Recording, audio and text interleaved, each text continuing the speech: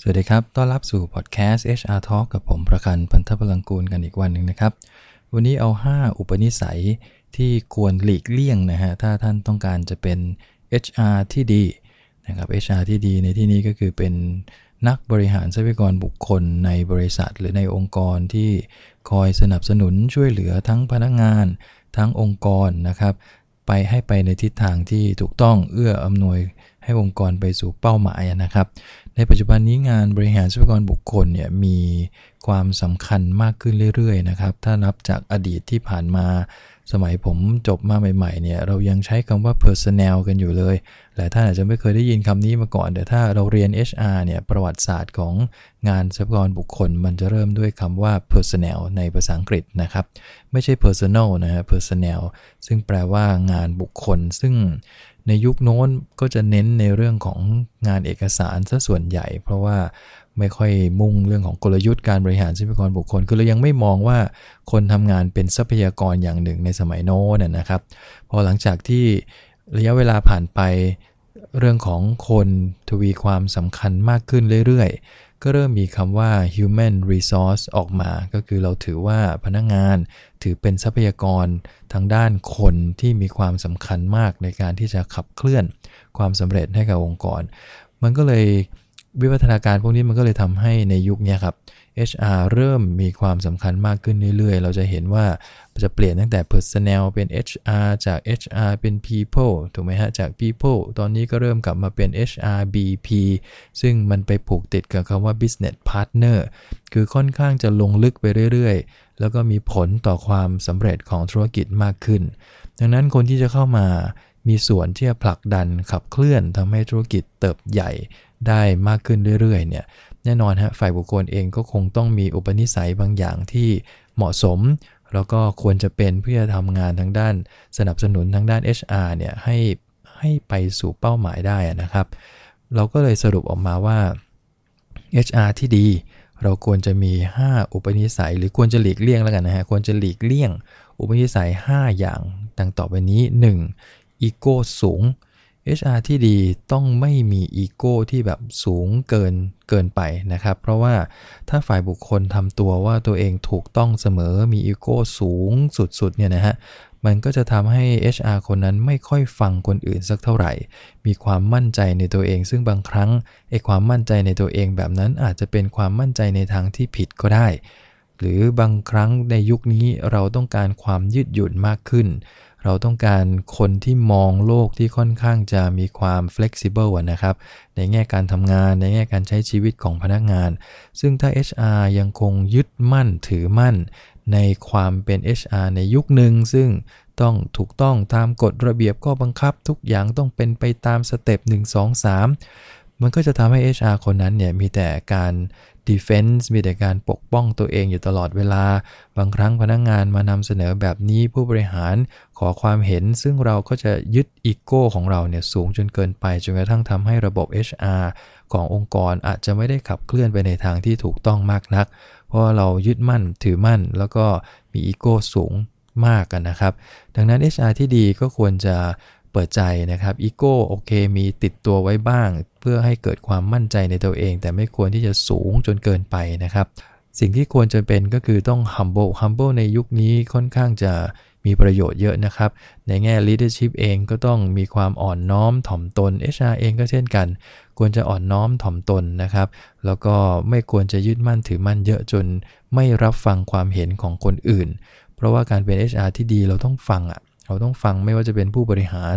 พนักงานความคิดเห็นเป็นอย่างไรเราต้องหยิบเอาประเด็นเหล่านั้นมาประยุกต์แล้วก็ปรับปรุงระบบ HR ของเราดังนั้นอีโก้ต้องไม่สูงจนเกินไปนะครับอุปนิสัยที่2ที่ควรหลีกเลี่ยงนะฮะก็คืออารมณ์รุนแรงจนเกินไปเป็นคนที่ฉุนเฉียวโกรธง่ายโมโหง่ายมีอะไรเข้ามากระทบนิดกระทบหน่อยก็ทำให้เกิดอารมณ์เสียขึ้นมาได้ในทันทีซึ่ง HR ที่อารมณ์รุนแรงเนี่ยเป็นสิ่งที่ไม่เหมาะสมเลยนะครับเพราะเราต้องประสานงานเราต้องทำงานกับผู้คนรอบทิศทางแล้วก็มักจะต้องคอยสนับสนุนหน่วยงานหลักนะครับเราจะถือว่าเราเป็นหน่วยงาน HR ซึ่งดูแลคนนะเพราะฉะนั้นยูพูดอะไรผิดผมด่ากลับทันทีเป็นอย่างนี้มันจะกลายเป็นว่าเราไปขัดวิธีการทำงานของ หน่วยงานอื่นนะครับเคยเห็นนะครับพี่ HR ในยุคนู้นที่เป็นเหมือนกับยังคงต้องเป็นยุคแห่งการควบคุมดูแลกฎระเบียบข้อบังคับเนี่ยนะฮะจะเหมือนเป็นตำรวจนะครับค่อนข้างจะเป็นอารมณ์รุนแรงทีเดียวเวลาทำอะไรผิดนี่ด่าเลยนะฮะ HR เป็นฝ่ายที่พนักงานกลัวมากผมยังจำภาพนี้ได้ติดตาแต่ในยุคนี้อาจจะไม่ค่อยเจอละนะบางโรงงานในอดีตนี่ HR เหมือนเป็นผู้ตรวจสอบเป็นฝ่ายปกครองคล้ายๆแบบนั้นในโรงเรียนเป็นตำรวจนะฮะคอยจับผิดพนักงานเองก็กลัวมากเพราะว่าเวลาบางทีทำอะไรนิดเดียวนะฮะ HR เขาด่าจนกระทั่งทั้งฟลอร์ได้ยินไปหมดเลยซึ่งไม่มีใครชอบเลยเนี่ยฮะนี่คืออุปนิสัยในยุคนี้ที่คนที่เป็น HR ที่ดีควรหลีกเลี่ยงนะครับก็คือเรื่องของอารมณ์รุนแรงจนเกินไปอุปนิสัยที่3ที่ควรเลี่ยงคือไม่เป็นผู้ฟังที่ดีครับอันนี้ต้องต่อเนื่องมานะฮะจากการเป็นอีโก้ถ้าเราไม่มีอีโก้สูงไปเราเป็นคนที่ค่อนข้างอ่อนน้อมถ่อมตนมันจะต่อเนื่องมาอุปนิสัยที่เป็นผู้ฟังที่ดี HR อย่างที่เรียนคือเราเป็นฝ่ายที่ต้องสนับสนุนคนอื่นแล้วก็ดูแลเรื่องของคนดังนั้นมันมีความรู้สึกของคนรอบทิศมาหาเราแน่นอนเราจะช่วยเหลือพนักงานได้อย่างไรถ้าเราไม่เปิดใจรับฟังถูกไหมครับเวลาพนักงานมาปรึกษาหารือเรื่องของปัญหาในการทำงานเรื่องของปัญหาความขัดแย้งระหว่างเพื่อนร่วมงานหรือกับนายของตัวเองแล้วถ้า HR ไม่เปิดใจรับฟังจริงๆแล้วไปตีความเอาเองเนี่ยบางครั้งมันไปสร้างความขัดแย้งให้มันมากขึ้นไปอีกก็มีนะครับคือกลายเป็นว่า HR แทนที่เป็นผู้ฟังที่ดีแล้วแก้ปัญหากลายเป็นว่า HR เข้าไปร่วมดินทาหัวหน้าร่วมกับลูกน้องของหัวหน้าคนนั้นอย่างเงี้ยฮะมันเลยทำให้สุดท้ายความขัดแย้งไม่ได้รับการแก้ไขอีกทั้งยังไปสุมไฟให้มันร้อนขึ้นนะครับความขัดแย้งมันก็เลยทวีความรุนแรงมากขึ้นดังนั้นถ้า HR จะเป็น HR ที่ดีเราคงต้องเปิดใจรับฟังเป็นผู้ฟังที่ดีผู้ฟังที่ดีในที่นี้แปลว่าฟังอย่างเข้าใจจริงๆว่าพนักงานกำลังมาปรึกษาหารือเราในเรื่องอะไรแล้วเราเนี่ยมีส่วนที่จะช่วยเขาได้แค่ไหนนะตรงไหนช่วยได้ตรงไหนที่ต้องขออนุมัติตรงไหนที่มันเป็นเรื่องใหญ่มากระยะยาวเราสามารถอธิบายได้ครับให้พนักงานรับฟังว่ามุมมองที่เขาขอมานะมันเป็นไปได้ทันทีในเรื่องนี้นะแต่อาจต้องใช้เวลาสัก 1-2 เดือนในเรื่องนี้แต่เรื่องนี้ต้องเป็นปีแน่นอนเพราะว่ามันเป็นในมุมของนโยบายมันก็อย่างน้อยทำให้บางปัญหาของพนักงานได้รับการแก้ไขไปก่อนสำหรับปัญหาที่แก้ไขได้ทันทีนะฮะดังนั้นการเป็นผู้ฟังที่ดีนี่แหละครับมันจะทำให้เราทราบถึงรายละเอียดทราบถึงปัญหาที่แท้จริงที่มันฝังรากลึกอยู่ในหน่วยงานต่างๆหลายครั้งถ้า HR ไม่เป็นผู้ฟังที่ดีพนักงานก็ไม่กล้าที่จะมาระบายพนักงานก็ไม่กล้าที่มาขอคำปรึกษาหรือแม้กระทั่งการที่จะเข้าไปพูดคุยคือสังเกตชัดเจนนะครับถ้า HR องค์กรไหนเป็นผู้ฟังที่ดีเปิดใจรับฟังเข้าใจพนักงานเนี่ยเวลาเราทำ exit interview สังเกตนะครับพนักงานจะเปิดใจคุยตรงไปตรงมามากไม่มีอะไรซ่อนเร้นเลยเขาจะบอกเลยว่าพี่หนูบอกนะผมบอกเลยนะเป็นอย่างนี้แต่ถ้า HR องค์กรไหนมันเป็นเหมือนตำรวจนะครับคอยจับผิดพนักงานไม่ชอบเวลาเราทำ exit interview เนี่ยมันจะไม่ได้ข้อมูลจริงพนักงานก็จะซ่อนเร้นอยู่ดีบอกไปกับเท่านั้นบอกไปเดี๋ยว HR ก็ด่ากลับมาอีกเขาก็จะกลัวประเด็นนี้ดังนั้นนิสัยนี้เราจะต้องปรับปรุงถ้าเราต้องการจะเป็น HR ที่ดีนะครับคือต้องเป็นผู้ฟังที่ดีด้วยนะครับอุปนิสัยที่4ที่ไม่ควรจะมีคือข่มขู่คนอื่นในยุคหนึ่ง HR มักจะข่มขู่ยุคนี้ก็ยังเห็นอยู่นะครับหลายองค์กรที่ผมก็ไปช่วยเป็นที่ปรึกษาให้ก็ยังมีอยู่ครับ HR มักจะ treat คนอื่นอันนี้คือหมายถึงว่า HR ที่ไม่ดีนะครับจะ treat คนอื่นไม่เท่าเทียมกันคือเวลาพนักงานระดับล่างหน่อยมาคุยกับ HR นี่โอ้โหเราจะทำตัวกลางมากทำตัวเหมือนเราเป็นใหญ่กว่าพี่ๆหรือน้องๆกลุ่มนั้นแต่ถ้าเมื่อไหร่ผู้บริหารเดินเข้ามาเราจะโอ้โหอ่อนน้อมถ่อมตนเข้ามาทันทีเพราะว่ารู้ว่าเขามีอำนาจเหนือเราเดี๋ยวเราจะซวยไปซะอีกถ้าทำอะไรไม่ดีถูกไหมฮะดังนั้นตรงนี้มันเหมือนกับเราเลือกปฏิบัตินะHR ที่ดีต้องไม่เลือกปฏิบัตินะครับเพราะเราเลือกปฏิบัติเมื่อไหร่ปุ๊บเนี่ยเราก็จะมีอาการข่มขู่คนที่ต่ำกว่าเราทันทีพนักงานบางครั้งเอาระเบียบข้อบังคับมาคุยกันว่าทำไมข้อนี้เป็นอย่างนู้นเป็นอย่างนี้ HR บางครั้งเราขี้เกียจโต้เถียงหรือบางทีเถียงไม่ได้ก็เริ่มเอาอำนาจมาข่มขู่นะถ้าคุณเถียงมากเดี๋ยวออกไปเตือนนะเดี๋ยวคุณเถียงมากไประวังจะผิดระเบียบนะคือมันก็ทำให้พนักงานกลัวไม่มีประโยชน์นะฮะในการที่จะทำให้พนักงาน กลัวฝ่ายบุคคลเพราะว่าสุดท้ายอย่างที่บอกผลลัพธ์ที่ตามมามันไม่ได้เป็นประโยชน์กับเรากับองค์กรเลยนะฮะอุปนิสัยที่5ที่ควรหลีกเลี่ยงก็คือการเข้าไปยุ่มย่ามในเรื่องคนอื่นเยอะเกินหรือบางคนเขาจะชอบไปล้วงลูกคนอื่นเขามากเกินไปคือ HR บางครั้งหลายคนนะครับที่เป็น HR เนี่ยจะรู้เรื่องราวตื้นลึกหนาบางของพนักงานแต่ละคนในองค์กรเต็มไปหมดเลยแต่ทั้งที่เราก็รู้อยู่นะแต่ว่าด้วยจรรยาบรรณเราก็คงไม่ควรจะเอาข้อมูลเหล่านั้นมาพูดมาคุยหรือเข้าไป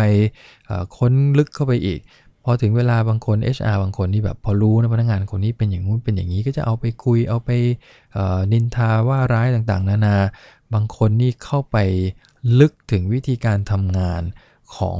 พนักงานแต่ละคนเลยก็มีนะครับคือเข้าไปล้วงลูกการทำงานของหน่วยงานอื่นๆทั้งที่ไม่ใช่งานของตัวเองบางคนก็ไปสั่งการแทนผู้จัดการฝ่ายนั้นเลยเพราะว่าไม่รู้สึกว่ามันถูกต้องในสิ่งที่พนักงานในฝ่ายนั้นทำเข้าไปวางแผนการทำงานให้ฝ่ายอื่นนะสิ่งเหล่านี้เคยเกิดขึ้นมาแล้วนะครับท่านอาจจะสงสัยว่ามีจริงหรือมีนะฮะ HR บางคนนี่เป็นพี่ที่มีอิทธิพลในองค์กรสูงมากแล้วก็ MD ให้ความเชื่อถือ MD ให้ความเชื่อมั่นเพราะอาจจะเป็นเพราะว่าHR ท่านนี้ตีคู่กับ MD มาโดยตลอดแล้วก็อาจจะเป็นคนที่ทำระบบขึ้นมาในช่วงหนึ่งนะครับเลยทำให้กรรมการผู้จัดการค่อนข้างที่จะให้เครดิตพอให้เครดิตเยอะก็เลยรู้ตัวว่ามีอำนาจเข้าไปสั่งการคนนู้นคนนี้ก็กลายเป็นเหมือนหนึ่งเป็น MD เงานิดๆนะครับอันนี้ก็เป็นอีกสิ่งหนึ่งที่ไม่ควรจะเข้าไปมีอุปนิสัยแบบนี้คือล้วงลูกคนอื่นเนี่ยบางครั้งอาจจะแปลงร่างเป็นเข้าไปเอาข้อมูลพนักงานมานินทาคนอื่นหรือว่าเอาข้อมูลพนักงานมาเปิดเผยในสิ่งที่ไม่ค่อยถูกต้องเอามาพูดคุยกันอย่างเงี้ยบางคนก็สนุกปากเหมือนกันนะไปอ่านเจอประวัติพนักงานไปอ่านเจอว่าพนักงานคนนี้ตรวจสุขภาพมาแล้วเป็นแบบนู้นเป็นแบบนี้ซึ่งปัจจุบันนี้ PDPA มันเข้ามาแล้วนะครับก็ต้องระมัดระวังในเรื่องพวกนี้ด้วยเพราะว่ามันคือความผิดอาญาเลยนะครับในแง่ของข้อมูลส่วนบุคคลเนี่ยครับดังนั้น HR เองก็ต้องระมัดระวังในเรื่องของข้อมูลพนักงานต้องไม่ล้วงลูกจนเกินไปต้องไม่เอาข้อมูลความลับของคนนู้นคนนี้มาพูดคุยกันแบบสนุกปากนะครับเราคงต้องแปลงร่างของเราเองด้วยเหมือนกันให้เป็น HR professional จริงๆเพื่อให้เราเป็นนักบริหารทรัพยากรบุคคลมืออาชีพที่สามารถเป็น business partner นะฮะเป็นคู่คิดของ CEO ในแง่ของการทำธุรกิจโดยเฉพาะในเรื่องมุมมองของการบริหารคนพนักงานเองก็ต้องเชื่อมั่นในความเป็น HR ของเราในความเป็นมืออาชีพของเรานั่นเองนะครับก็ประเด็นวันนี้ก็ลองเอาไปประยุกต์ดูแล้วกันนะครับผมสรุปมาจากประสบการณ์ส่วนตัวที่เคยเจอฝ่ายบุคคลมาในแง่มุมต่างๆมากมายสิ่งเหล่านี้เป็นสิ่งที่เป็นพื้นฐานมากๆที่เราไม่ควรจะมีติดตัวไว้เลยนะครับอุปนิสัยที่กล่าวไปทั้ง5ข้อข้างต้นนะครับดังนั้นก็ฝากวันนี้ไว้นะครับเผื่อเราจะได้พัฒนา HR ในองค์กรเราให้เป็น HR ที่แข็งแกร่งแล้วก็เป็นมืออาชีพมากขึ้นนั่นเองก็ฝากประเด็นวันนี้ไว้ประมาณนี้นะครับพบกันใหม่ในครั้งหน้าครับผมขอบคุณครับสวัสดีครับ